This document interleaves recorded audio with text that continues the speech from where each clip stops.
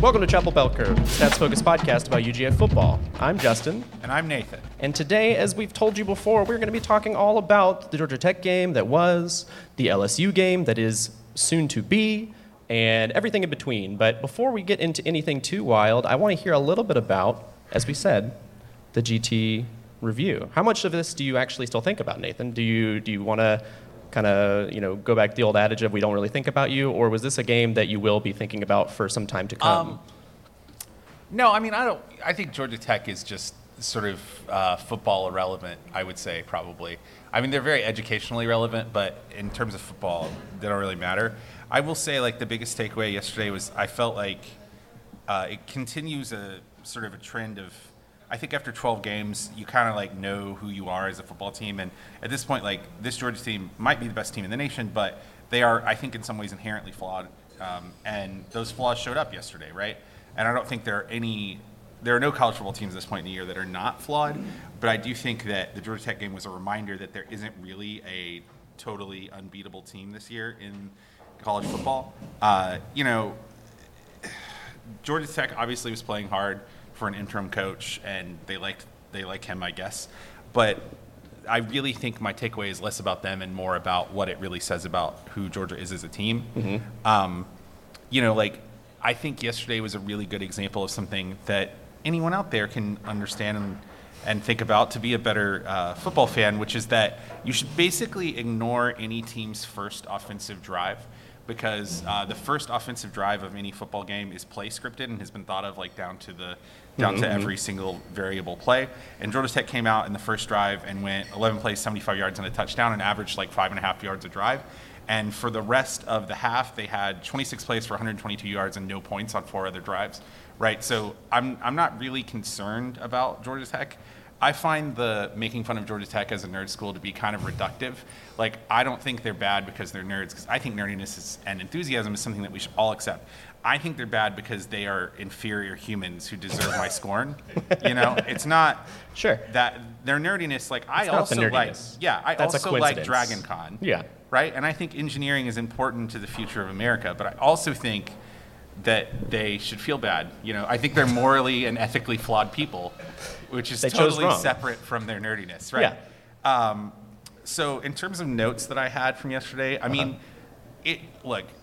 I understand, as a straight white guy who lives in the South, yelling about refs is kind of my birthright. It's what I was born to do. It was what I was put on this planet to do. But I will say I thought that the hashtag ACC refs thing was pretty bad yesterday. There was an aiding the runner call, which I looked up, and so far as I can tell, it's only been called 3 times since 2005 during the Bush year, which is bad. And I wasn't, I'm not a conspiracy theorist guy. I don't think there's some grand conspiracy against Georgia. I just don't like incompetence. And it's if I'm bad as an English teacher, then the state comes and takes over my school. But these idiots were just out there in front of God and everybody, reffing they were good at it. And it's where's the performance review for these dum-dums? Mm-hmm, mm-hmm. How are you going to get off on your competence kink if there's all this incompetency? Competence is what I need. Yeah, I don't that's care. all it is. Yeah, conspiracies. Not asking about a lot. Believing in conspiracies is for suckers because they require multiple people to tell the same lie, which people are horrible at lying and always betray their secrets. But I do believe that people are just bad at their jobs. That's the real conspiracy. Yeah. Yes. Let's see. Other notes I have from the Georgia Tech game. I would really like to get off of Kirby Smart's wild ride vis-a-vis red zone play calling. I think at this point, this has been a very successful offense between the 20s, and most of our numbers, including CBCR2, have UGA as having the second or third best offense in the nation this year. But inside of those goal-to-go situations in particular, UGA has been a lot less efficient and has had very little success in power runs. Per our advanced box scores from yesterday, UGA had vamping for time so I can scroll to the right place. All right, there we go. This is usually edited out. Yeah, usually we can take this out. So UGA had 2 successful power runs on 3 tries, which is not that bad, but 37% of UGA's runs were stopped, which was for less than 2 yards, and most of those stopped and stuffed runs were inside of the 20. I think Kirby Smart is like fundamentally like a lowercase c conservative coach. Like he wants to maximize his potential of winning while minimizing the potential for mistakes, and so it makes sense to run the ball inside of the 5. But we're just not good at it at this point, and I would really like for this ride to stop because it's not good for my blood pressure and mental health. Yeah. So if we could just throw on first down inside of the 20. If we could stop A little min-maxing bit more football. Yeah. You know, I already got this SSRI prescription, and I would really like to not have to up it anymore. Here at the end of the season. Yeah, citalopram 10 milligram is really treating me right now, and I don't want to be pushed up to 20 because Kirby Smart doesn't know how to call anything other than the inside zone. Yeah. So talking about other things we need to fix, Mr. Keely Ringo, where art thou, Yeah. Keely Ringo? Yeah, you have a note here. It's like Mr. Keely versus Dr. Ringo. That's basically what we got yesterday. Yeah, You so- don't know who's going to show up. Yeah, Yesterday he it was was- Mr. Keely. Keely Ringo was targeted 9 times and had 3 receptions for 47 yards against him, but he did also commit 2 really bad penalties, one of which was a not unsportsmanlike conduct, but some kind of personal foul for 15 yards. Probably giving him the business. Giving him the business, yeah. So my observation about Keely Ringo is that he is, well, I feel bad about saying this in public because he definitely whipped my ass. And so like now I'm starting to realize if I criticize this athlete who is in way better shape than me and he could theoretically hear this, But he's that's, not like, here. dangerous. I'm Yeah, looking around the room. yeah, He's but not here. You're good. He is very fast, and so I'm just a little worried about what I'm going to say. No, Keely Ringo is. I mean, he's probably going to be the first or second picked player from Georgia's team to the NFL this year, or next year if he goes. And he is like the prototypical cornerback, but he doesn't have very good ball skills when the ball's in the air. And he just got kind of torched a couple of times on long routes down the seam. That is concerning because there is a certain amount of like just explosive offense that you can expect in the college football playoff. And LSU, despite losing to Jimbo Fisher and his $90 million Baptist Bible study yesterday, is pretty good down the field. So I think he's a guy that's going to get targeted, even though he is our like nominally best corner. And that is something to be concerned about going forward. I'm also kind of concerned. Hold on, I have to burp. I don't want to burp and cover it up. Give me a second. This All is right. also vamping for time. Yeah. He's really just thinking and processing. No, I've got, I know what to He say really about Stetson burped. Bennett. Yeah, there was a burp there. All right. So, you know, there's 2 Stetson Bennett's. There's like built Ford Tough F-150 Raptor edition Stetson Bennett, and then there's like Ford Ranger Stetson Bennett. You know, and we need to get good Stetson Bennett. I don't know which one of those is good. We need like built Ford Tough Stetson Bennett. We don't need whatever that was. Sometimes he's just comes out and gets a little too excited and just throws the ball all over the place, but not to the right person or place. I do enjoy it. You might not notice this, but there are times when during the broadcast they go over to him and something weird happens. He's never like, "Oh, dang." He's always like, "Oh, that was weird." Yeah. He just kind of shrugs like, "Ah." Bad Stetson Bennett has the same facial expression that like George W. Bush did when he like admitted to committing war crimes, where he's like, "Oh, but I'd be fun to have That's a beer wild. with." You know what I mean? And it's like, I don't know, man. You'd be Like, surprised by the things I can't say. yeah, exactly. I would just really like for him to be a little more consistent. I mean, look, anything we complain about at this point as the number 1 overall team is just sort of silliness. Thanks, Dad. Carry on. It's true. No, it's just like, you know, you can be overwhelmed, you can be underwhelmed, as the saying goes, but we just want to be whelmed, Stetson. Just go back to being Stetson. I would like to be whelmed by Stetson Bennett. Please yes. whelm me. That's all we really want. And in a like totally platonic way. You taught me to stand up. I know you know how to stand up. All right, carrying on. Well, the last observation I have is, you know, there's a certain amount of like talk online about how like, oh well, Georgia's just like saving its plays and we haven't gone deep into the playbook and we've been playing vanilla the last few games. It's a common narrative, yes. Yeah, it is a common narrative. It's a narrative even on this show. Yeah, and it's a common narrative, I think, because it's true. It's true. I mean, you have certainly seen post-Tennessee game a reduction in the depth of the playbook offensively. And I think I would like to call this like Chekhov's gun offense, where it's like Chekhov's gun is this narrative conceit by Anton Chekhov that was in the 1800s at like the beginning of the modern, and it doesn't matter.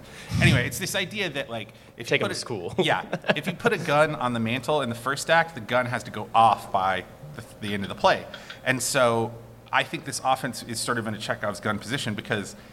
Like, it is true that our offensive game plan over the past three or four games has been incredibly reductive in the sense that we basically have just been running like 4 verts variations, full variations, and then inside zone, outside zone, and counter. We've been running like 6 plays for the last 3 games and winning, admittedly. But that has to pay off when it matters, right? And so, like, going forward, like the biggest thing I'm really looking for going into the SEC championship and then further on, whatever happens after that, is do we actually open the offense up, and to what extent do we, right? One of the fundamental philosophical shifts inside of football, I think, over the past like 10 years has been this idea that the better your defense is, that doesn't mean that you should be more conservative on offense. It means you should be less conservative. Because if you have a better defense, you can take more risks on offense, right? Mm-hmm. And if we hold that axiom to be true in the modern era, which I do, because I think you're going to have to, score 35 points a game to win the next 3 games, then I think we need to see a little bit more creativity out of Kirby Smart at all. I say Kirby Smart even though he's not the offensive coordinator because I think it's very clear that based on Todd Monken's tree and his sort of like body of results, he would like to throw the ball a lot and like target the deep game a lot more, but we haven't been. So going forward, like that's really my number one concern is are we going to open the offense up and do we have any more variability in terms of what we run, particularly inside of the 20? Those are sort of your money plays in your playbook. This is really out of pocket that if I haven't muted my phone. Hold on. All right. Oh, God. So, yeah. Do you want to take us around the league? I would love to take us around the league. Yeah, we'll get more into, we'll reference a lot of these Georgia Tech things going into the SEC Championship preview, which we're about to get into in just a moment. But other things that sort of matter that happen around the league, first and foremost, really doesn't matter to anybody other than us in this podcast, is FSU beat Florida, and that was pretty fantastic. It was good. I really enjoyed that. It was good, yeah. Florida is another academically relevant institution that their athletics program should be sewed under like Carthage. Like, I hope that Gainesville is an archaeological oddity in 500 years because I don't want their athletic department to exist. There is this picture that I want everybody to, at some point to go look at that has Mike Norvell, the head coach of FSU. They have this tradition after every game. They have a rock that is like painted with all sorts of like it's very similar to the Sousa show, the pregame Sousa show, where you have, it's your funeral dirge and everything, but theirs is they have this rock with all of the painting of the team and different things about that team on this rock, and then if they win, someone gets to sledgehammer break the rock. And so there's this picture that it looks like it could have been painted in the Renaissance era, but it's just a picture of the team and all of their faces as Mike Norvell was the one chosen to break the Florida rock. And it is absolutely gorgeous, and it is a sight to behold. It belongs in a museum, a fresco painting of our modern day. One of the few things that does belong in a museum. All right, Michigan versus Ohio State. I like that in our notes you wrote Michigan versus Ohio, which would really piss off everyone at Ohio State. Oh, yeah. Which brings joy to my heart. Michigan manhandles Ohio State yesterday. I don't even know what the final score was. That doesn't really matter. What matters is that it does put Ohio State's chances to get into the playoff in doubt because they lost big, right? If they lost close, you would say that maybe they could sneak in. I don't think Ohio State is in any way out of the playoff because of their incredibly masturbatory self-aggrandizement and like their brand, which is just sort of like personified presumption, But it does really decrease their chances. I would really like the Ohio State University to go to the Citrus Bowl. Yeah. That would make me happy. Yeah. Ohio State's truly like the Clemson of the Big Ten is how I feel about them. Yeah, it's like if you replaced hypocritical Southern Baptist Convention theology with just general academic snobbery. And finally, another team that we need to look at is LSU. What does LSU need to fix? Because they had quite the game yesterday. Do you want to talk a little bit about that one? Yeah, I mean, LSU lost to Texas A&M, which is embarrassing because Texas A&M is a cult. And I know that I say a lot of out-of-pocket things that make you think, does this guy not want to ever run for elected office? And I don't. But they are a cult. If you look up anything about them, they wear, overalls and scream weird chants. And their cheerleaders are men that dress up like milkman. I'm not joking. Look up Texas A&M y'all leaders. They look like milkmen. That's not. I don't. That's neither I here don't nor need to there. lie. That's just what it is. So LSU loses to Texas A&M. Yeah. This is kind of egregious on LSU's part for a couple of reasons. One, they lost to Texas A&M in a game where Texas A&M scored 38 points, which is embarrassing because Texas A&M scored 10 points against Appalachian State and has like sort of a notoriously constipated offense right now because Jimbo Fisher is fully up his own ass. I think they were, before yesterday, they were one of the only teams in the SEC that hadn't scored 20 points or 25 points. They hadn't scored more than 20 points against a Power 5 team like in 2 years. And last year, yesterday LSU gave up 38 points to them, which kind of points to the defense. There were a lot of things that went wrong for LSU yesterday, including some really poorly timed turnovers. But I think any time that you give up 38 points to Jimbo Fisher's like weird 2010 dream of what an NFL offense should be, that's concerning if you're an LSU fan. Yeah.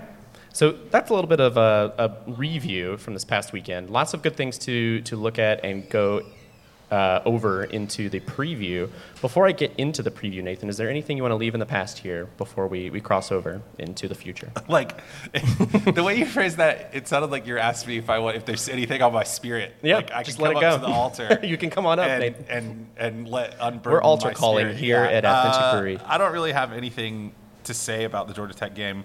Oh, the band was there, and we had a joint halftime show. That was cool. Timothy Miller sung "God Bless America," and he cried. He was like the opera guy, the opera tenor from the Atlanta Opera. No, but he cried in like a really picturesque way. He had like a single tear going down his like beautiful sculpted cheek as he sang "God Bless America" in front of 90,000 people. I don't know. I thought that was kind of cool. That was just fear, actually. I was not overcome by emotion. He looked I would like also he was cry in sad. front of He 90,000 looked like people. he was sad. Yeah, that's fair. Anyway, so one thing I was supposed to do at the very beginning of this, and I did not, was to say thank you to Authentic Brewery. And I'm embarrassed to say that I forgot to do that earlier, but thank you all for letting us be here. You are listening to this later. If you're listening to this later, you're noticing that it sounds a little bit different. We're not sitting at our desk, so you don't hear all of the lovely sounds of our keyboard or our snorking or either of us breathing into the microphone. It sounds appreciably better, I'm sure. Yeah, and there's 9,000 people here, and it's lovely. But thank you all for being here. Thank you all for tuning in later. Thanks to Authentic Brewery for having us. Let's get into the preview for this coming weekend. We're finally here, the SEC Championship game, and it's very exciting to be here. I thought that, as we do in every episode, as we go into our qualitative sort of overview, we would talk about LSU and the history of this matchup with the Winsipedia, and then I'm going to get us into the spirit with a little game. But do you want to walk us down through the Winsipedia? Just a quick overview for us. Yeah, so LSU and Georgia are... LSU is 18, 13, and 1 against Georgia. They've won 5 more times. The current streak is LSU 2. They won in 2018 and 19 the last 2 times these teams played. One of them was a regular season matchup, I believe, in 2018 in LSU. It was 36-16 LSU victory.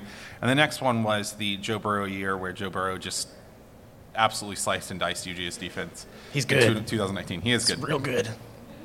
I would say, interestingly enough, LSU is in front of UGA in national championships and conference championships.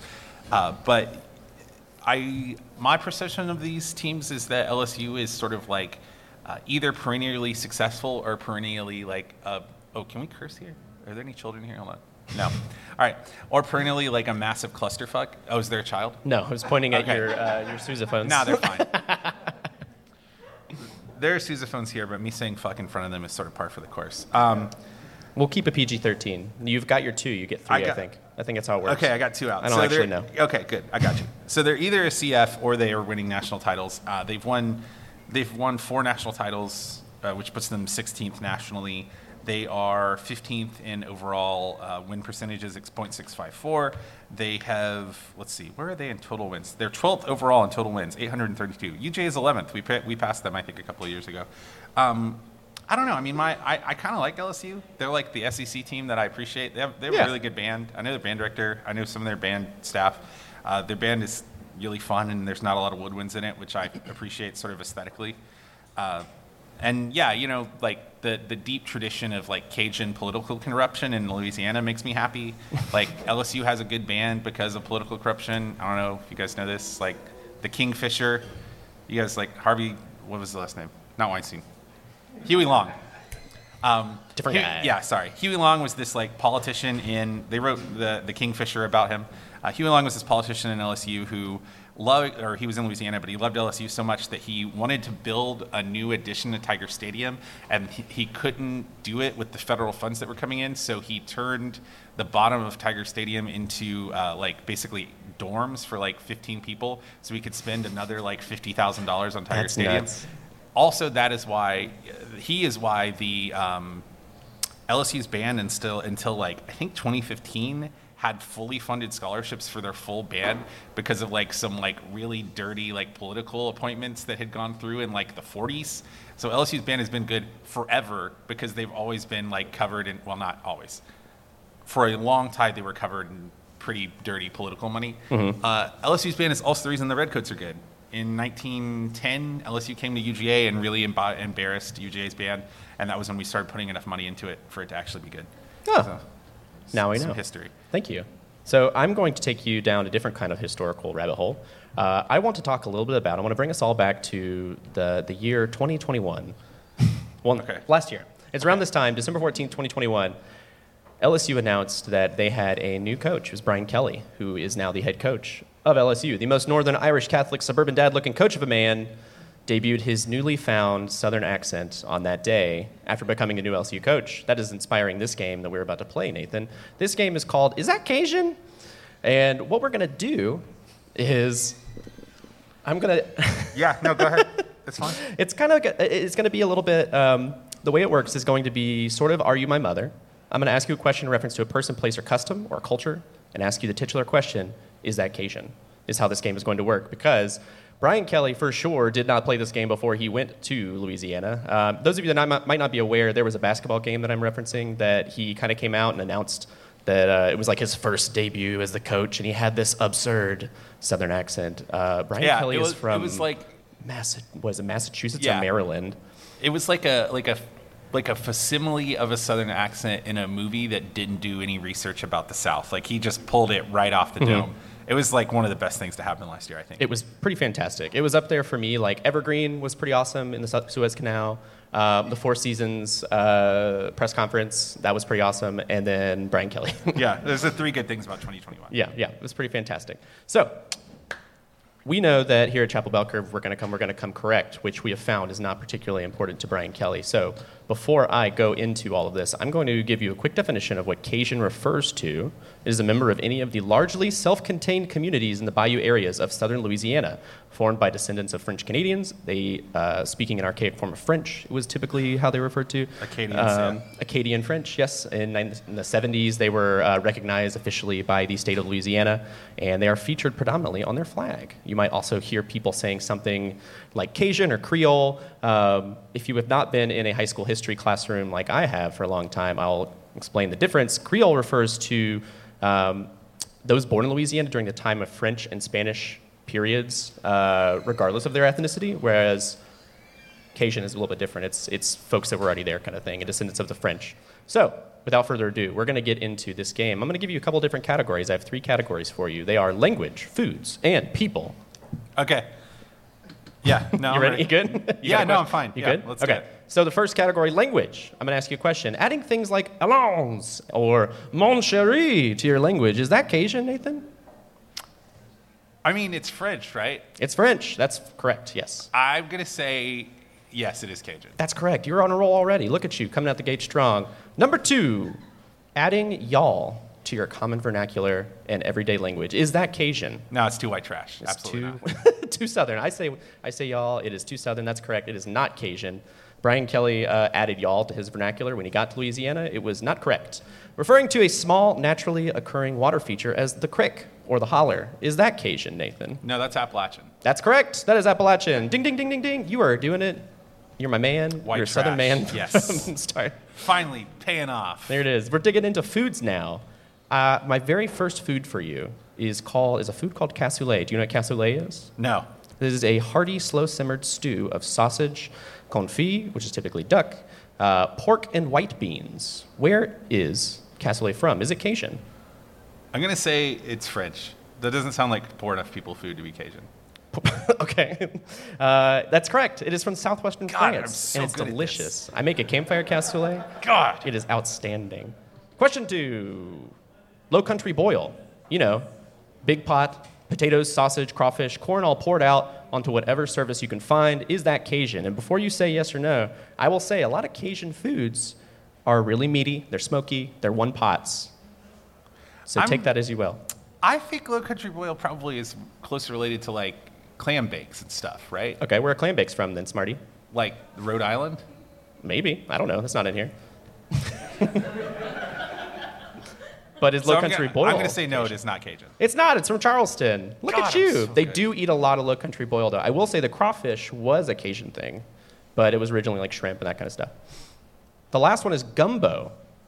Is this a trick question or not? Gumbo, for those of you that are not aware, gumbo consists primarily of a strongly flavored stock, meat or shellfish, a thickener, and I will not read the rest because it gives away the answer. Is that Cajun? Is this like a Cajun versus Creole thing? Because like gumbo filet is okra powder that you put in gumbo. And okra isn't it? I'm going to say no, it is not. No, it is not. Yes. It is Creole, in fact. That's correct, yeah. God. But it is now So the Louisiana's official dish, which I think is pretty cool. Yeah, gumbo has what is called the Creole Holy Trinity, which those of you that Are too white to know. celery, bell peppers, and onion, whereas normally you use the mirepoix, which is a French thing as well, which would make that Cajun, because that's Cajun. But that would be carrots, celery, and onions. The last category, Nathan, is people. Oh, God. Okay. Slick-witted and sick with a bow staff. This kinetic energy manipulating card shark is one of my personal favorites of all time. Is Gambit from the X-Men Cajun? Oh, okay, hold on. He's definitely from New Orleans, and he's from the fridge. I'm going to say he's Cajun. He is indeed Cajun. Yeah. He is Cajun AF. He's from the French Quarter. He's from the French Quarter, yep. This famous rom-com star that would never dare to be caught without her spoon is Reese Witherspoon Cajun, Nathan. Reese Witherspoon? Yeah. Where's she from? What's she Did you about? just say she wouldn't be dare to be caught Without her spoon, yeah. She's God, Reese you're with her spoon. such a dad sometimes. I'm going to say, I think she's from like Tennessee or Alabama, so no, I don't think so. She is from Louisiana. She is indeed Cajun. Okay. We all learned something here today. The famous old man baby, Benjamin Button himself, is he Cajun? Where's he from, Nathan? Like the character Yeah, Benjamin Button? Benjamin Button. Is there a book of that movie? No, it's just a movie. I don't know, would that change it? No, I don't know where this is coming from. I just Googled a bunch. Yes, he is? He is, yeah, that's great. Great job. Good. What about the host of Diners, Drive-Ins, and Dives, Mayor of Flavortown, Guy Fieri? Is he Fieri. Cajun? No, well, he's not from Earth, so I'm going to say no, he's not Cajun. Where do you think he's actually from? Because I think that's also an interesting question. I think Guy Fieri, like, spawned out of a swamp in southern New Jersey. Oh, Like, he walked out of the Pine Barrens fully dressed with the hairdo. yeah, that's correct. Have yeah. you ever seen Guy Fieri with his natural hair color? No, and I do not want to. He looks like the before picture in like a rehab, like Aw. a before and after rehab thing. Why you gotta do Guy Fieri like that? No, I love him. He's a great guy. He needs to keep his hair the way it is. Yeah. Keep the frosted tips. No, he's from Columbus, Ohio. Of frickin' course he is. The center of the universe, Columbus, Ohio. The Guy Fieri, the Ohio State University, The current, the mayor of Flavortown. the single active FBS coach with the current best win percentage in the league, Brian Kelly. Is he Cajun? No. No, absolutely not. He is not Cajun. Decidedly not. We have decided, and that is our game today. Are you feeling in the mood to talk about football against LSU now? Yes. Fantastic. Let's get into the newsy stuff. Thank you. God, save me from my podcast partner. Okay. Injury report. Let's talk about injuries. You can't just act like the last 5 minutes didn't happen. I don't know what and you then mean. We're going to restart the podcast. That was the point of it, though, to get you in the mood. Are you not in the mood? Yes, I am Are fully you not horny for prepared. football? Yes. Injury reports. A.D. Mitchell might play wide receiver for UGA, probably UGA's most consistent wide receiving threat coming into the year. He's probably not going to be 100% if he did play. My understanding is that he warmed up and dressed out for the Georgia Tech game, but did not play. Zion Logue and Dejon Edwards have undisclosed injuries. Haven't heard any updates on those yet. they both looked like they were walking on their own power after injuries they received against Georgia Tech. Dejon Edwards in particular, I think, would be a blow because he's been very consistent throughout the year. Yep. For LSU, there are various and sundry injuries, but the number one you need to know is Josh Williams. He didn't play against A&M. Hold on, I got to burp again. Oh boy. See, that one was real. There was doubt as to whether or not the last one was real. I didn't suppress it. Anyway, Josh Williams didn't play against A&M. He's their most prolific running back. He's also a really good story. He was like their Stetson Bennett. He's like a former walk-on player. He has been incredibly effective this year, and he was out with an injury. So his availability for next week will be a thing to watch going forward. A game time decision, as they say. Yeah. Yeah. So do you want to get to know LSU? Get to know them a little bit, yeah. Tell me about some players to watch. They have a beautiful boy at quarterback. His name's Jaden Daniels. Yeah. Tell me the numbers. Paint me a picture. So Jaden Daniels, who I believe is a transfer from Arizona State, I want to say, he is sort of the engine that makes this team go offensively. He's 238 for 347, 2,566 yards. He has a 68.6 completion percentage, 7.4 yards per attempt, 7.0 air yards per attempt, which is very good. He's been throwing the ball consistently, prolifically. He has 15 touchdowns and only 2 interceptions on the year. He's also a real threat with his legs. He is a true dual threat quarterback. He actually can throw and run. He has 174 rushing attempts on the year for 824 yards, which is an average of 4.7 yards per rush. He also has 11 rushing touchdowns. He is the spark plug that runs this whole offense. They do have several other very significant offensive threats, but really Jaden Daniels is the beginning and end of it. His ability to extend plays and give them +1 in their blocking schemes when they run is kind of like the organizational foundation of the offense. And it's also something that historically Brian Kelly teams, even if you go all the way back to his days at Cincinnati and even before that at Grand Valley State, Brian Kelly teams that have a functional dual threat quarterback are more successful by like several percentage points at using most of the advanced metrics. Their running threats outside of Jaden Daniels, John Emery and Noah Cain are two highly rated running backs. They both have been very effective on the year. They are both bigger guys. In particular, John Emery is like a big old tank of a man. They were both guys that were 4 and 5 stars coming out of high school. They were both heavily recruited by UGA as well.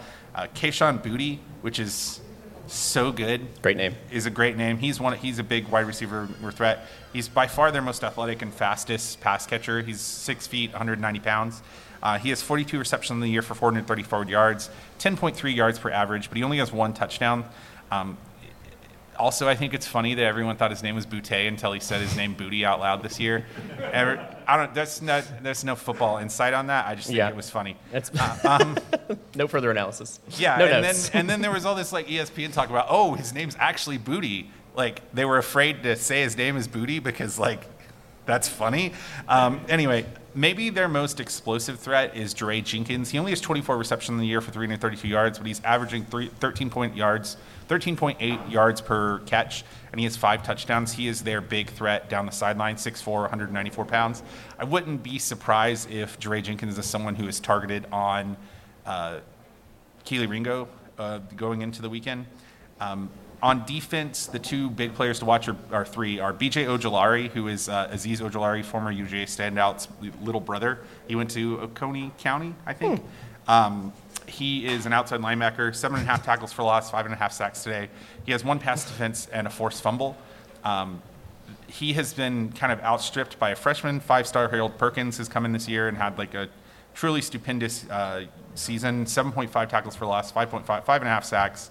6.5 sacks, 1 interceptions, 2 forced fumbles, I think 3 passes defense as like a 260-pound outside linebacker. Harold Perkins is the truth. He is a true first-round draft pick. He is going to be the guy that a lot of our offensive game plan revolves around.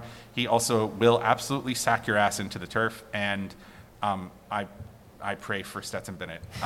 And his ass. And his ass, yeah. That's America's ass. That's no. That's Brock Bowers. My Brock bad. Bowers is America's ass. Sorry. Not to mix it up. Yeah, come on. Their most prolific tackler of the year and the sort of QB of their defense is Micah Baskerville, which is a great name. Yes. LSU is traditionally like an all-name team, and Micah Baskerville is like some So good. I was just going through the roster, I'll say, just to interrupt you for a moment, and there's not as many. This is how you know this team has gotten away from its roots. There are not as many traditionally unpronounceable Cajun names. I don't see I see one single EAUX in here, and I'm upset. Yeah, I mean, there was a guy named T-Bob Abear who played. Yeah. His given first name was T-Bob. T-Bob. It's so good. They do have an Aristotle Abraham II, meaning somebody thought that name was so good they did it twice, and I love that energy. Well, and where is he from? Go back. He's from Mansfield, Texas, which that's the land of good names. Yeah, Mansfield. Aristotle Abraham. Jesus. All right.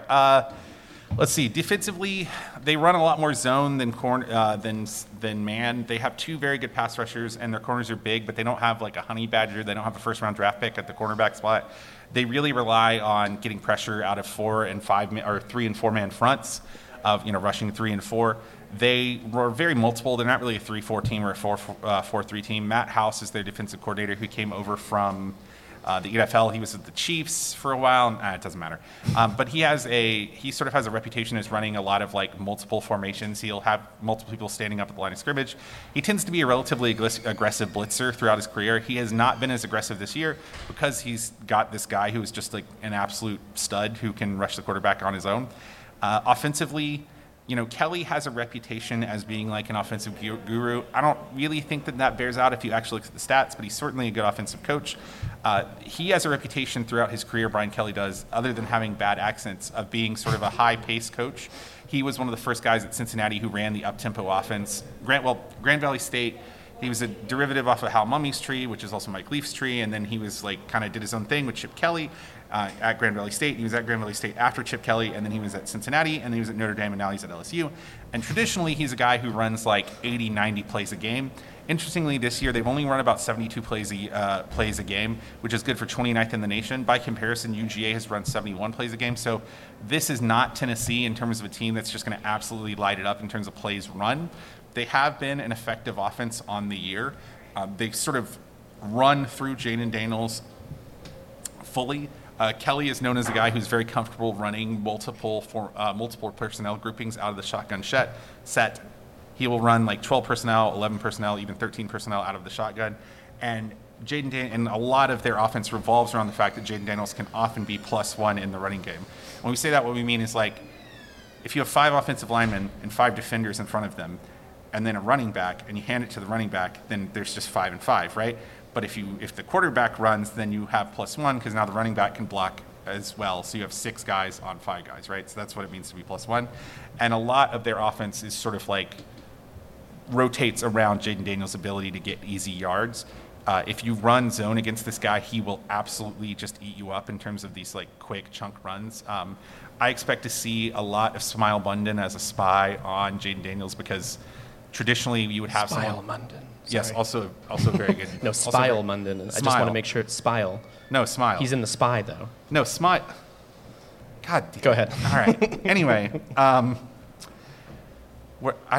totally lost thrown you off. Yeah. I expect to see Smile Munden spying, Smile Munden, again, a great name, spying Jaden Daniels a lot.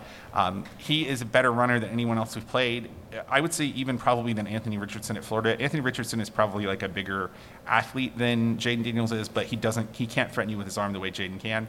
Jaden Daniels is truly like a modern 2022 quarterback in terms of his ability to move the pocket and throw accurately from different arm angles. He is sort of like a taller, skinnier Patrick Mahomes guy. This is a team offensively that we've seen has had problems, actually both offensively and defensively. We've seen that has problems with really physical play. Watching the Texas A&M game last night, I was kind of struck by that game was sort of won and lost, not just from turnovers, which Jaden Daniels had a very poorly timed fumble on a snap exchange, but also on Texas A&M's ability to just like what I think some football coaches might colloquially call smash ass. And I would expect that even though it will give me maybe a pulmonary embolism, that we will see sort of a similar style of football out of Georgia to some extent, offensively and defensively. I think this is a team that is very talented and has had an infusion of really good talent through the transfer portal under Brian Kelly, but I do not think that they have the depth that Georgia does. Yeah. I just take a breath. All right. You did great. That was beautiful. Thank you. I believed in me. to review everything then, and also to bring in sort of the things we want to fix. We're kind of bringing it all together. We're making a big old pot of gumbo. This is the one pot gumbo we're making. What are some things we want? Oh my God. What are some things we might want to see that would indicate things are going well for us next Saturday? First, offensively. Offensive side of the ball, what does Georgia need to do that we see on the screen or in person if you're so lucky as to go, and we go, oh, I think the door price is only $230 after them losing to TMU, which is super cheap. So if you got the money. Comparatively speaking. Yeah. I mean, for an SEC championship, $230 is cheap. good. Yeah. Offensively, I would say finishing drives. This is a game where Jaden Daniels and Keishawn Booty can and will score points on you, and you cannot settle for field goals in this game. That's always true, and it's sort of like a cliche to say it, but you have to score 6, especially when you get inside of the 40 and the 20. In particular, if we get inside of LSU's 40, we need to come away with 6. Yeah. That's just what it is. Red zone woes. If we are good in the red zone, we are probably going to win this game running away. I would say that I would probably predict us to win anyway, but that would be the biggest thing. Mm-hmm. And then also that we see good Stetson Bennett. If Stetson Bennett walks out there and looks like he just got dumped by some sorority girl, like, we're in trouble. But if he walks out there and looks like he just got propositioned by some sorority girl, we're going to be in good shape. Not too bad. Yeah. What about defensively? What are we looking for defensively? You gotta keep Jaden Daniels in the pocket. Like, if Jaden Daniels is getting 5 and 6 yards a scamper and he's doing it a lot, like, we're screwed. I would say this is not a game where you necessarily have to sack Jaden Daniels, but it is a game where you have to play good contain and you have to set the edge against the run. This is a game where I hate to say hit because he's a Carrollton alum, but and I love, go Trojans or whatever, but Chaz Chambliss has got to have a good game or he shouldn't be playing because he hasn't really shown the ability to set the edge against the run, and this is a team that will go at him. Yeah. Georgia Tech went at him, and that's embarrassing when Georgia Tech goes after you. Mm-hmm. I want to say also that football would be a very different game if instead of rushes, we called them scampers. I just want you to know. Let's take the toxic masculinity out of football. Let's call them scampers. Yeah. If we scampered everywhere, it would be much better. Jaden Daniels, 12 scampers on the day. What if we called passes like flicks or like tosses? Heaves. No, that's too manly. You're right. That's fine. Okay. Predictions for the game then. Georgia is favored by 16.5 points. The over-under for this game is 50.5. Where do you kind of foresee this game finishing out then?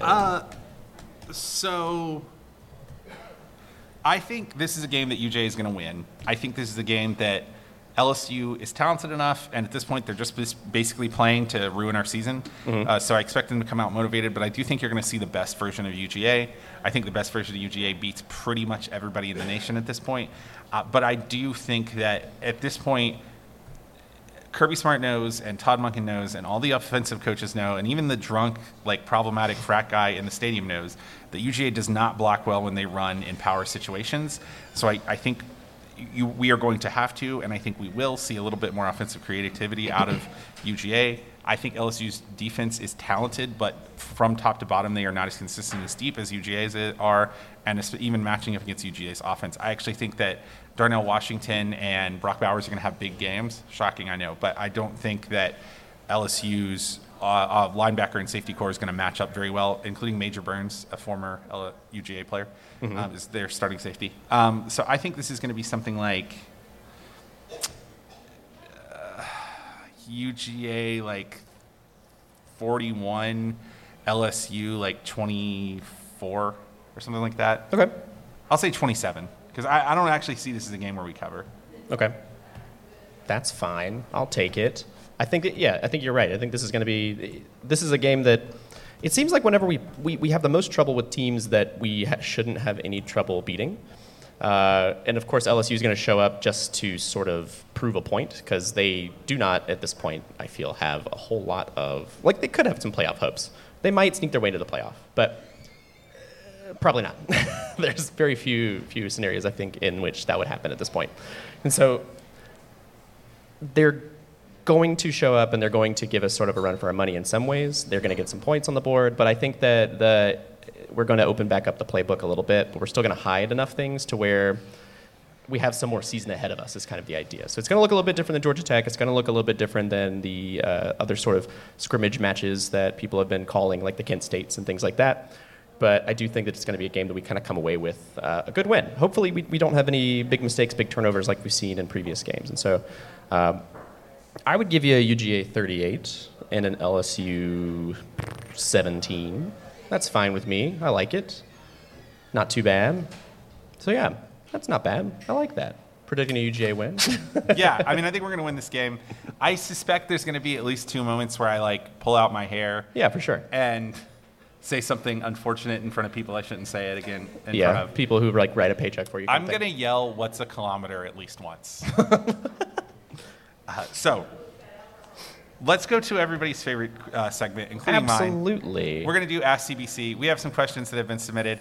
This is Ask CBC, sponsored but not sponsored by Cheerwine, the wine what gives you diabetes. TM. So they do not sponsor us. Please don't sue us, Cheerwine. No, they sponsor us. It's true. No, Just it's like not. Cheerwine and Please don't. Pepto-Bismol. Those are our 2 biggest sponsors. I would really don't want to get sued by these. Huge sponsors, just Right. backing up the truck. I'd be really embarrassed to get sued by like a third-rate soda company. I would love to be sued by Pepto-Bismol. Just let me say it right now. Just ask some questions. Okay. The very first question comes from Christy in London. What is this question? How would each of you compare the food in the different places you've lived? That's a weird question. It is a weird question. I've lived in Athens. At this point, I would call it my hometown. I'm from the East Atlanta area. Atlanta really, we got chicken and waffles. You know how it is. Gladys Knights and also now Ludacris himself has started putting out chicken and waffles. But, we've just really mostly lived in Georgia. So Yeah, I lived in Georgia. I lived in Carrollton, which has very good food, and Athens, which I think has good food. Mm-hmm. My wife and I lived in Tennessee for 2 years, which has, I would say, like very high variance food. The food is either really High good in variance Tennessee, food. in Knoxville, or it's like suburban Atlanta hell, but without any of the culture, right?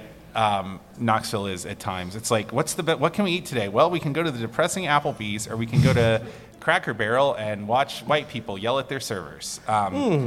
So I don't miss that part of living in Knoxville in particular. We did see a couple at a Cracker Barrel in Knoxville one time, and they went there on Valentine's Day. We were in a bad place because we were there for Valentine's Day, and they Tennessee is the bad place. Yeah. So they had to eat they had to wait 10 minutes to get their order, and it was not that long that they were waiting. And then the guy comes back, their server comes back with their drinks, and he just says, "Oh, the man just says, oh, we'll just pay for our drinks and leave." And the guy was like, "Well, I can take your order right now." And he's like, "No, we'll pay for our drinks and leave." And this guy had this he thought he was like frickin' William Wallace, like he was making some big ethical stand. Mm-hmm. And then he left, and then my wife and I were like, "Man, things have gotten bad when we're going to Cracker Barrel for Valentine's Day." Anyway. Maybe we should move back to Georgia. Yeah, and then 6 months later we lived in Athens again. Yeah. Started making the moves. Another question from Christy in London. What's on the top of your mind for the days between the SEC championship game and the CFP semifinal? That's a little bit ahead, but what would be on your mind? I really hope the number one thing is I want us to get the number 1 overall seed, because I would really rather play in Atlanta than Arizona. There's some Redcoats here. Going to Arizona for a 3-day trip would be miserable, and then we'd have to come back, and then 6 days later. You know what I heard? If we go to Arizona, we're gonna have to actually ship all of our instruments from Arizona to LA if we win, which means in the time in between the 2 games we wouldn't be able to practice. That would be a nightmare. Yeah, that sounds rough. Don't look excited about that. Unless you guys went to LA and just stayed there. That makes a lot more sense, right? That would be cool. Yeah. That would be great. Fit the bill. Next question comes from the OG Ryan. Which is Dan Orlovsky worse at? So commenting or quarterbacking? This is in reference to the Georgia Tech broadcast. And a little note about Dan, he only went to 1 bowl in college at UConn and never had a better than 58% completion percentage. So he's somehow worse at playing quarterback than he was. He's better at commenting than he was at playing quarterback. And he's bad at commentating. It's really embarrassing to be the best quarterback in the history of UConn football. Embarrassing to be Dan on national TV. Next question comes from Rand. Why is this the craziest football season since 2007? Do you think this is the impact of the NIL we can expect to see going forward, or is this an aberration? Well, I think the free transfer market and the ability for teams to get good quick has led for led to more parity, but the sort of when you have any competitive system with more parity, also leads to higher variance, right? So we've seen a lot of high variance outcomes this year, and I think that's because there's hopefully, and this will continue, I think it will, there's a more even distribution of talent. Even though you have 2 or 3 programs at the top that have by far and away the most talent, the distribution of talent throughout the rest of college football has become a lot flatter. You have places like LSU that have had these like 1-year turnarounds. Even at the lower levels of the group of 5, you have teams like South Alabama, Troy, who have had these first-year turnarounds where they go from winning like 2 games to 10 games. USC is a really good example of this as well at the higher level, probably in line for a playoff berth after being like, an 8-win team last year because of the transfer market. I expect that we'll continue to see this level of instability. I do think that probably the results from this game are my experience in public education, and I hate saying stuff like that. How do I say this? At my job where I work, I've noticed that there's a lot of impact from people basically missing 2 years of school due to COVID, and I think we're still seeing some of that in terms of variance. Like talent, ultimately in college football, the more talented team wins like 70 to 80% of the time, and I think we're seeing a lower distribution of talent coming out on top because they're just like there are 2 classes of guys who basically missed a year and a half worth of football and are therefore a year and a half behind in their development. I think that's impacted education, but also is currently impacting athletics as well. Mm-hmm. I have a question here from B. Belding. What is the record for consecutive number of angel tags played? And I guess the better question is do you know when angel tag started being used as sort of we did it? And so angel tag started in the late 90s. Okay. And like a lot of things the Red Coats did, I think it was something they played for a show and then they added in and they just started playing it. And I looked at our records and stuff. I actually think currently we're at the record, which is 14. Because if you count like Orange Bowl, the national championship, and then these 12 games have all had an angel tag. So we're currently at 14, and I think that's the record for consecutive. Makes sense. And the next question I actually have is going to segue us, I think, into our final segment of the show. We're going to bring up fan favorite and mine and Nathan's favorite, Yara themselves, to come ask this question. So, Yara, come on up. Come do it. Come do the thing. Yara. So if you've heard our show before, you know that Yara has a segment that we have added called Yara's Rage, and today is Yara's Live Rage. Yara has a question for us in our Ask CBC segment that has to do about the CFP ranking predictions, and then I have no idea what Yara is about to do, so this should be a good time. But would you like to ask the kind people what your question is, Yara? Or introduce yourself first. Yeah. Hi, I'm Yara. I am the Chapel Bell Curve social media intern. I'm also a student at UGA. I don't know what else I should say. Token Gen Z. You're good. Yeah, I'm Gen Z. I don't know. I guess that's my personality trait when I come on here, and it's fun. So my question is, what are y'all's college football playoff ranking predictions for next week? Because I've seen a lot of people rank Michigan above us, and I don't know if I agree with that, but I wanted the professionals' opinions on this. Please don't. Please don't call us professionals. Industry experts. No, please stop. I need everyone to stop saying that I'm good at anything immediately. It embarrasses him. What do you think? I saw some people talking about this too. Michigan had a very strong showing yesterday. I don't know if that is a strong enough showing to put them at number 1.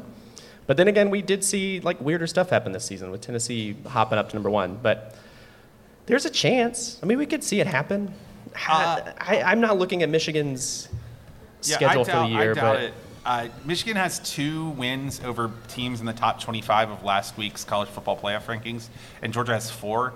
Also, the college football playoff committee generally has a very strong incumbency bias, and while they often can like fall prey to like the recency fallacy of like counting more on the latest results, because that's just like a very human thing to do, I doubt that would overcome the incumbency bias. And also, I would say that like inarguably, UGA has had a stronger schedule this year. Michigan's 2 out-of-conference games were, I believe, UMass and Hawaii, which are 2 of the worst teams in college football by like a pretty good margin.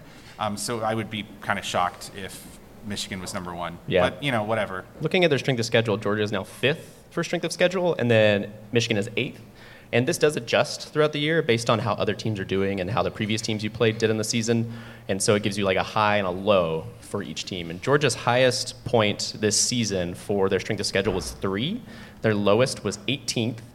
Michigan's was 5 was their highest, and their lowest was 100.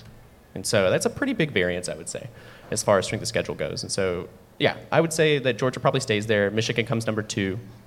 We're going to see TCU, and we're going to see probably USC, right? Yeah, I would imagine, yeah. Maybe LSU. Maybe And then SMU maybe go USC.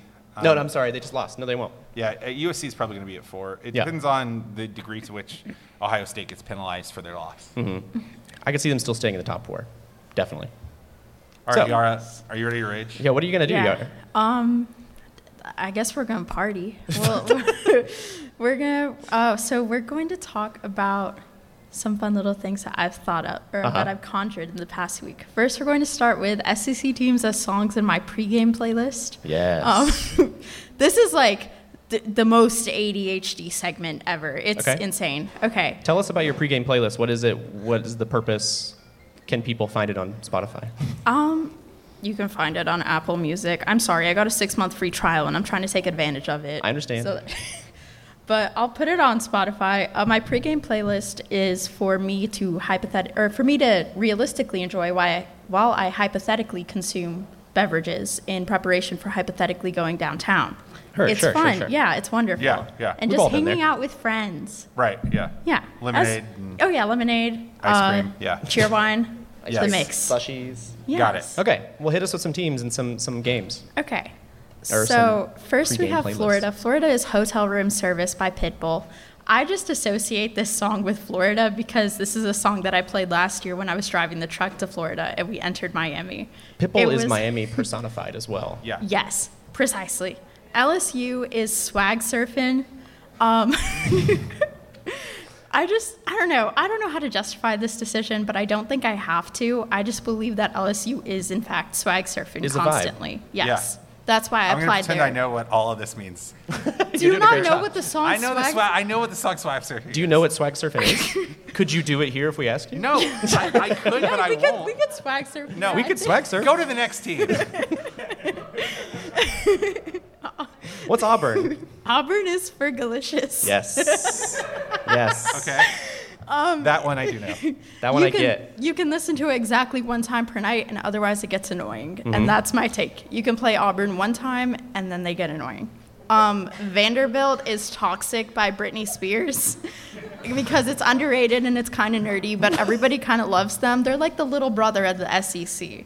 Is just So- Vanderbilt kind of nerdy, or is Toxic kind of nerdy? I've never considered Toxic to be. That's kind of nerdy. Yeah. Like, No, it's like Vanderbilt's like alter ego. Like, Sure. you know, all the nerds okay. have like alter egos so that it's are like fun. when the nerdy girl like puts her hair up and puts on makeup, Yes. and Like, then and then it's pretty. It's like, So oh, edgy. she was pretty the whole time. Yeah. Yes. Yeah. I like it. Okay. Every teen movie ever. Missouri is Umbrella by Rihanna. Okay. I believe that the vibes match. I can't elaborate on this one. I'm gonna Okay. need more, I don't but know how to understand. elaborate on any of these decisions. Texas A&M is Pursuit of Happiness. Again, I don't know how to explain this one. I just kind of I shuffled my pregame playlist like throughout the week, and I was like, oh. Isn't Pursuit This- Happiness about like trying to be happy in the face of mental illness? Because that does fit. That Texas does. A&M. That fits. Yeah, Yeah. that works. Yeah. That makes sense. Yeah. Okay. Tennessee is Wasted, and because it's fun for a minute, and then it gets really annoying Who's that and by? repetitive. You don't know the song Wasted? No, I don't know the song. I don't know half of these songs. I'm like 80, Yara. I didn't know that you guys were that old. Don't play it. No, we don't want to get a copyright strike. Who's it by? Oh, let me check. I just couldn't know this. But it makes sense that it's fun for a minute and it gets annoying and repetitive. It's Yeah, a big, no. big rocky top. I get it. Yes. That makes sense. Wasted is by, I'm looking. It's by Tiesto. It's featuring Matthew Oh. Coma. DJ Tiesto. Okay. Yes. Where am I? UGA is No Hands. I do know that song. Yeah. There you go. Yeah. Okay. Okay, we're going somewhere. I just believe this is correct. My favorite part of No Hands is the part where Roscoe starts and it makes me so happy. It just makes me feral. And likewise, UGA makes me happy and makes me feral. Absolutely feral. Good. Yes. Don't ask questions. You Goblin don't want to mode. know what that means. Ole Miss is Mobama. Okay, yeah, that I just- totally fits. Yeah. Yes. Every time I learn something about both Old Miss and every time I hear Mobama, it is against my will.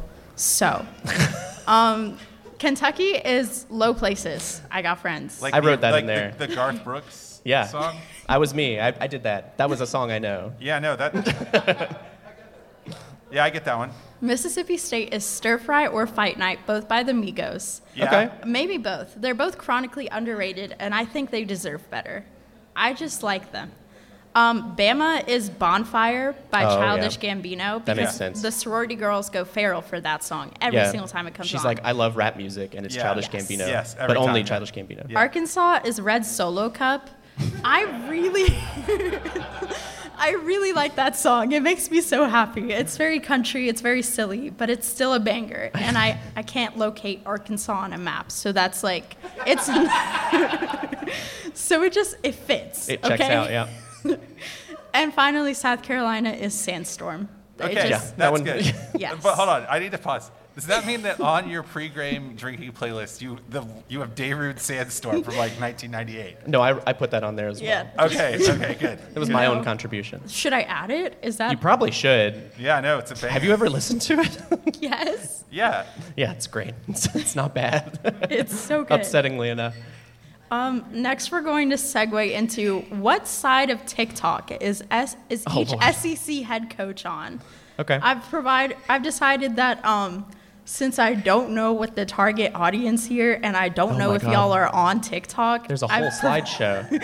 I've provided some screenshots for your entertainment. This is outstanding. Oh no. Okay. Doing so, great. Do you want to turn it here? I can just do this. Oh, wow. Okay. She I gotta got one of read the them- notes on my one of them flip phone. computers. So yeah, those of you that might not be aware, TikTok, when you refer to different parts of TikTok, you take away the tick and you add the thing that is part of. For Yes. instance, book talk, astrology talk, Christian talk, things like these things, you know. Tattooed goth girls talk. Yeah, sure. Oh my god. Hypothetically Goth familiar. girlfriend talk. Oh, yeah, you goth gotta- girl yeah. talk. Oh Thirst my talk. god. Oh. Then there's like lumberjack talk. Yeah. Yeah. Get on TikTok, y'all, if you're not on there. It's a terrible waste of Yeah, time, it'll and I figure love out so what much makes fun. you horny. That's what it does. That's for sure. That's you- their tagline, in fact. When you get on TikTok, follow us at Chapel Bell Curve. Oh, wow, we have a TikTok. Yeah, we do. It's on our link tree along with our Patreon, where for as little as $1 a month, you too can subscribe and join a community of awesome people. She's so good at this. That's so good. www.patreon.com/Chapel Yay. Okay. So Doing the first job. we have Billy Napier from Florida. I believe that Billy Napier is on Astrology Talk. Astrology Talk, it just describes like where you are depending on when you were born. And I think that Billy Napier is big on astrology. Big on astrology. That's my belief. You gotta be in Florida. You gotta have a thing in Florida to get by, I think. Like, you gotta have a character trait that is, you know, Yeah. sort of toxic, but Yeah. Like it could be an MLM. It could be a It could pyramid be. scheme. Yes. Okay. Next we I have never felt as young as I do right now. you're doing great. Thanks. Okay. Next, we are on Brian Brian Kelly Kelly. from LSU. I'm doing these in alphabetical order of name. This is the side of TikTok that has like a scene from Family Guy or Young Sheldon or like a reading of a Reddit post with like "Am I the asshole?" on it, and it's on like the top part of the screen. And somebody is playing various video games on the bottom part of the screen. This is so niche. It's That's That's a Brian really Kelly. deep He's a burn. Are you Very guys acquired not on taste. this side of No, TikTok? I am. Hold No. on. I am. Yeah, it's fine. I get it. I think I've figured out the. Oh, I'm looking at it right now. Yeah, I think I've figured out what this segment really is. It's let Yara take the millennials to school. Yes. I've never felt more old. I've never felt so young. Please continue. It's so much fun. And as somebody with chronic ADHD, I can focus on the game and the Family Guy that's like absolutely in violation of various copyright laws at the same time. It's so nice. I like referring to ADHD as chronic ADHD, Yes. as if it goes away at some time. You know, Yeah, like, yeah. No, that's here to stay. Relapsing, remitting ADHD. Yes. You've got Auburn next. Next, Cadillac we have Williams. Cadillac Williams. Cadillac Williams is on Christian Talk. Oh, 100%. Yeah, no doubt, no doubt. Apparently, he converted 12 players to give their life to Christ, which is like cool and all. And so I think he's on Christian Talk. Specifically, he's seen this TikTok that's like infamous. It's like Jesus is the only one that can satisfy. Oh, yeah. And everybody just like claps so hard and so much. Yeah. And I think that's where he's So at. hard, so much. Okay. The next one you've got here is Vanderbilt. Yes, the weird Vanderbilt's political on side of TikTok. political TikTok. Specifically, political moments that changed my life or like reshaped my thinking. Are you saying you, like my life, like your life, or the just the title? the general like the you, title me? of the TikTok. Okay, Okay. making sure. Yeah, they make a slideshow presentation with different political moments in life that changed their brain chemistry. This is a reference to earlier, the Four Seasons the best thing landscaping that ever conference. happened, The funniest thing that's ever happened That was in the history insane. of anything, truly. Yeah. Yes. I own the T-shirt from that landscaping company now. Next we have Josh Heupel? No. Eli Drinkwitz from Eli Missouri. Eli Drinkwitz. What's he up to? He's on College Talk. I don't think he ever grew out of his like college days. I think he's still active in his fraternity like group me, even like the alumni group me, even though he is very old. And Isn't he like 40? that's very old. Eli Drinkwitz, the kind of guy that comes back God. for Damn it. Parents' Weekend, talks about all the places he used to go to. Oh my God. Yeah, no, I got it. That old ass 40-year-old. Oh, Jesus on the cross. Jim, tell us about Jimbo Fisher. Okay. Jimbo is- Fisher is on Doubloon Talk. Okay. Doubloon- You were talking about doubloons earlier, and I need to know what they are in reference to TikTok. TikTok has made their own currency. Of course And they it's have. not like an NFT, which is like lame and dumb. I don't like NFTs. Okay. This currency is doubloons, and you'll just come across That's all your TikToks that give you currency. doubloons, and you can buy various things on TikTok with those doubloons. So far, I have a budget actually. You have a budget? I have a doubloon budget. Have you in my budgeted your notes. real money? No, just my doubloons. Just your doubloons? Okay. So Yara. on the 23rd of November, I was granted 1,100 doubloons. How many dollars is that? I don't know. We haven't figured that part out yet. And then on Okay. the 25th, I spent 1,000 of those doubloons in On what? On the FIA, which is like Formula One, like governing body. Do you own the Formula One now? Yes. Lovely. Okay. I own Lewis I understand Hamilton. doubloons now. Okay. I love Lewis Hamilton so much, and now he works for me. That's where Jimbo Fisher is. Yes. So Josh Heupel, you get to say this one out loud. Josh Heupel is on weird millennial and boomer TikTok. I think this is where he is. Okay. He's like on this strange sense of humor, like very much still stuck in Vine, trying to make TikTok Vine, but it's not working. And it's just bad. Joke's I like on that you, your Yara. example is like TikTok avocado is toast. fine. We already got you. Checkmate. Yeah. Oh boy. Kirby All right. Smart. What's he up Kirby to? Smart is on Fraternity Boy and Sorority Girl TikTok. Okay. I think this is just where he is. Sure. Similar to where I go earlier, similar to Eli Drinkwitz, I think that he is active in his alumni like fraternity group chat. I think that he goes to these events frequently as Kirby Smart, which is wild. And I don't know. I just feel like that's the vibe. Okay, that's fair. Yes. Lane Kiffin, Ole Miss. Lane Kiffin, sorry, I'm like No, going I'm- everywhere. you're good. Lane I'm trying to help Kiffin you is out. on the obscure meme slideshow TikTok. There are like, recently TikTok has introduced a slideshow presentation format where you can choose different pictures and make it a slideshow. And I think that he's on there, but like the weird meme ones that like are very niche and nobody understands them. I think that's where he's at. Based on his Twitter. His Twitter He gets is the best. Yeah, he knows. interesting. He gets it. Yes. Mark Stoops is on K-pop TikTok. And why? I don't know. Just That's because he the- loves K-pop? That's the vibe. That's the vibe. We're That's- doing this all on vibes. All vibes. Yeah, this is exclusively vibes. I don't know anything. This is just what I think is correct. Yara understands our brand. Yeah. Yes.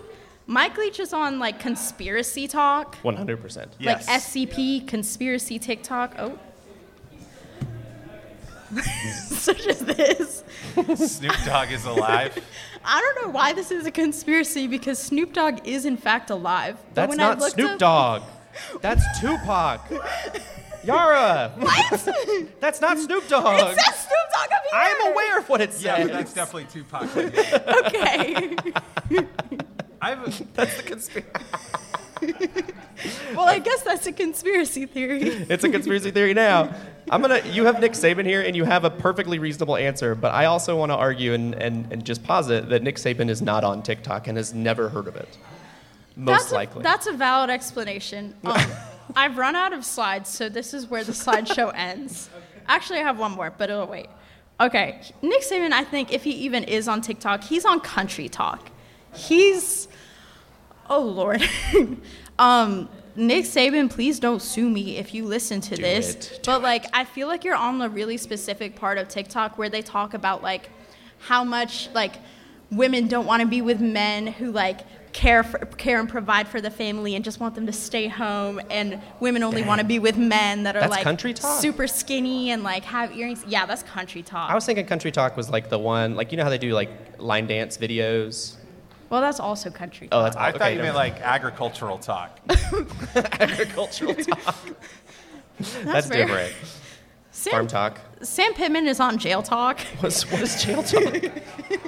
I don't mean that in a bad way. I just think he happens to be on there. Like, What is it? sometimes jail inmates will smuggle in phones as they go into jail, and then they'll make TikToks in jail, and it has like this really shitty quality. Like, there are 2 pixels on the screen, but you can see them dancing, and it's so wonderful. And the comments are filled with like, "Free my boy, he did nothing wrong," and I agree. Free my boy, he did nothing wrong. All of them, every single inmate on Jail Talk. Oh, boy.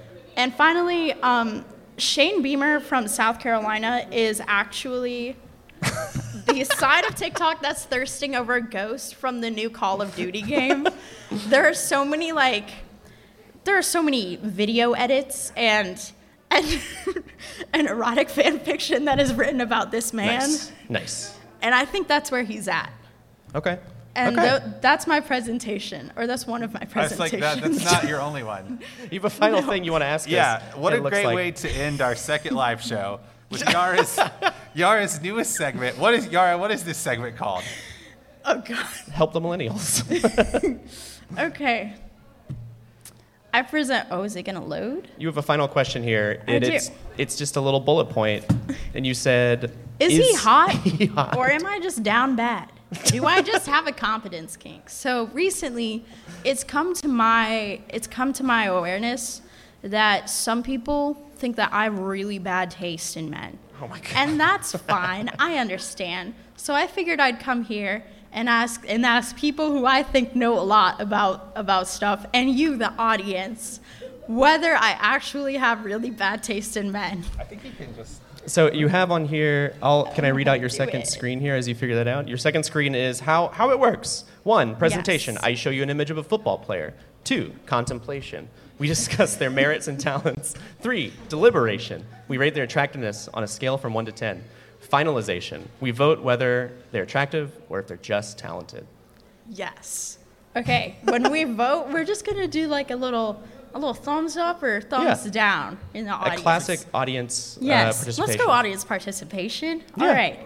Number 1, a classic. Brock Bowers, tight end, Georgia. All right. So we're gonna start with contemplation. We What do you? discuss their merits and talents. Yes. Nathan, what are his merits and talents? I mean, like sexually or No. Go on. What you mean by that? well, he's Brock Bowers is a physical unicorn. He's like the size of a tight end. He has serious wide receiver skills. He's arguably the most talented tight end to ever play. If not, he's in the top 5. He has Man. insane ball skills. LOL. A great and relevant answer. Thank you. Yeah, and I mean he's pretty much like a surefire NFL draft pick Yeah. at this point, barring injuries. He came and volunteered in my Books or Keeps warehouse once, and it was right after his surgery, so he had one arm that was just like attached to his body, and the other arm, he just kept sorting books, so certainly competent in there, you know. Oh. Yeah, and a good That's a person. merit. Yeah, he donates his time. Donated his time, had a great time. A charitable man. A charitable man. Green flag. All right, deliberation. How do we rate this man on a scale of 1 to 10, gentlemen? Damn. Objectify Well, this boy. So here's something I've noticed is, and this might not be a deal breaker, but he has sort of like a really high hairline, even in his 20s, which is fine. It's fine, Dad. I'm sorry. It's fine. And he has a billboard on Macon Highway for like some law firm. He sure does. And he's like very obviously wearing a black plain hat because he was like, I don't want anyone to read me from my Aw. receding hairline, which is fine. I don't know if that affects what we think about him. Doesn't. I mean, he's obviously in super good shape. He's a generous person. He seems like he'd be like a thoughtful lover to me.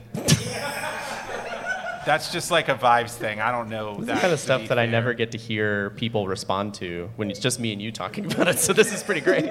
Yeah, I mean, I just feel like he'd really put in the work. You know what put I in mean? the work. He'd really care about He's the probably experience. he's from you know? California as well. He's probably pretty progressive.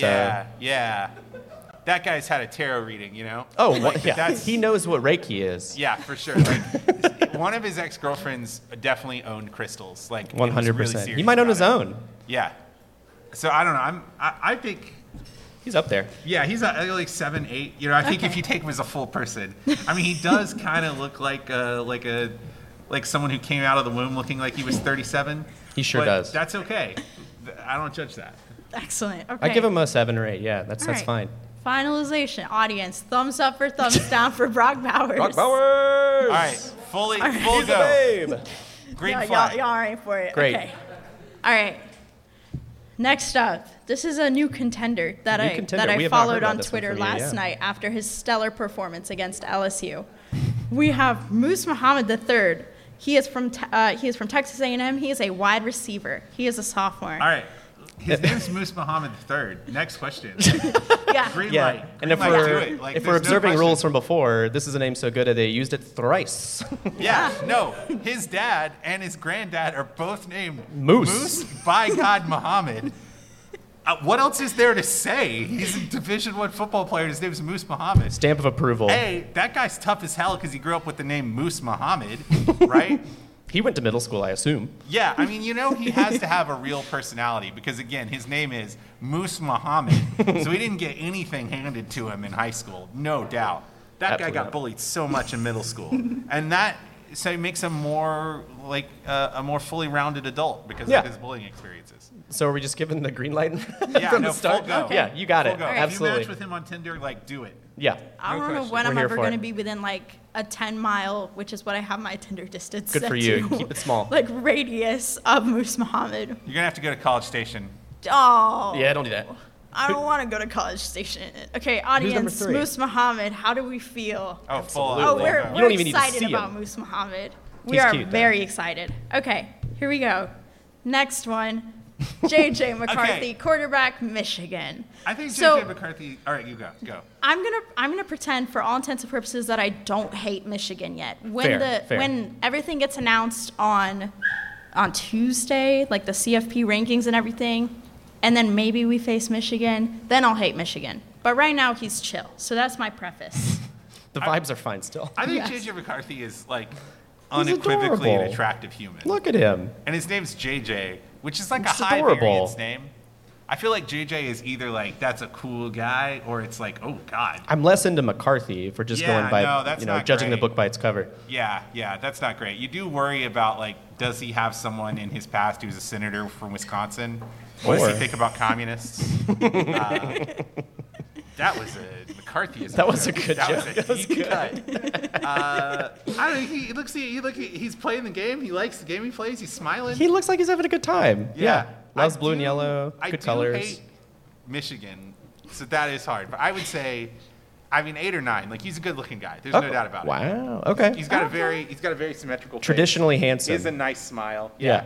He looks like an unproblematic Abercrombie and Fitch model. You know? Looks like. Yeah. Well, you don't know. I mean, he could be a horrible human. You never Yeah. know. I'll look him up on Instagram. How do we feel about JJ McCartney, friends? all right, yeah. We don't like JJ McCartney. I'll give it we got mixed McCarthy. opinions. He's not Paul. He's like, He's no Moose Muhammad. yeah. That's Okay. for sure. All right. Now we got We're getting into This this one, is this, tough. I don't. we got Yara, Shane dude. Bieber from the Cox. Gamecocks. All right. is a- All right, Present your Make your case. case, please. This is now Shark Tank. Yeah, you're gonna have to really sell me Okay. on this one.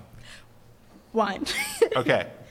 I think he's hot in like a DILF way. Oh my god. I think he's hot in like, look at this picture. Look. I think he's hot in like a DILF way. Like in a DILF way. Okay. You keep saying You keep saying it like it means like something. it's gonna land with me. Is it No, I it not get. No, I landing get what with it you? means. I get what it means. And No, we know what it also, he coaches cock football. That's so fucking cool. Fair. Did you know that their hockey team is called cock hockey? That's so fucking funny. I love just it. be cocky. Yeah. I love cocky. Did you know that they have like an area on their campus where they can tailgate, and it's a bunch of like old school train cars, and they're called the cockabooses. Pretty great. I'm taking a trip to the Cockabooses. I want to sure see this in I- person. I don't need to know that much about your weekend plans. I think that my situation with this is that you've presented a lot of really great, I guess, cock adjacent facts, Yeah. Yeah. but I am still not sold on Shane Beamer himself. Yeah. Can you give me some non-cock related arguments for Shane Beamer? Okay. Nope. Well, sure South can't. Carolina isn't doing awful this They year. Sure, did beat Clemson. Dabo Swinney yesterday. They beat Dabo Swinney, which and is, that's all that matters That's to a win me. for humanity. Yeah, good on you, Shane Beamer. You've turned me around. My arm is twisted. I've twisted my own arm, truly. Hold on. I think this picture he does kind of look like his kid just won like a t-ball tournament. Yeah. If And his I- kid was 7 feet tall and could pick him up. Yeah. No, it's like I'm so proud of you, son. My giant 10-year-old My giant son. boy. Now here's something that I will bring up, and I don't want to take the shine off of old Shane here. He is a nepotism baby. Oh. Okay. Is nepotism hot? That is a good question. No. Okay, well you got to keep that in mind. How nepotism are we talking? Well, his dad is like the most famous, he's the most famous Virginia Tech coach in the history. Like Beamer So- Ball was a thing from the 90s. So he has money. Yeah, Yes. no, he has generational wealth. You for get sure. it? You get it? Depends on what your goals are. Yeah! Yeah. Beamer ball. Yara's big on Beamer Ball now. I Okay. mean, in terms of like, if you were turned on by pit vipers, I This is the think thing. the answer is yes. Of all the coaches that you could have put in this wasn't the one I would put in here. Like, Yeah. I think he's We said beforehand, Marcus Freeman, he's If no you Marcus look at Freeman. him- Dan Lanning. He's no Dan Lanning. Dan Lanning is fine. I wish I Yeah. thought about Dan Lanning before I. You didn't need to ask us about Dan Lanning, is what Yeah, you're saying. exactly. Okay. Okay. Oh, so these are Audience, your- how do we feel about King Shane Beamer?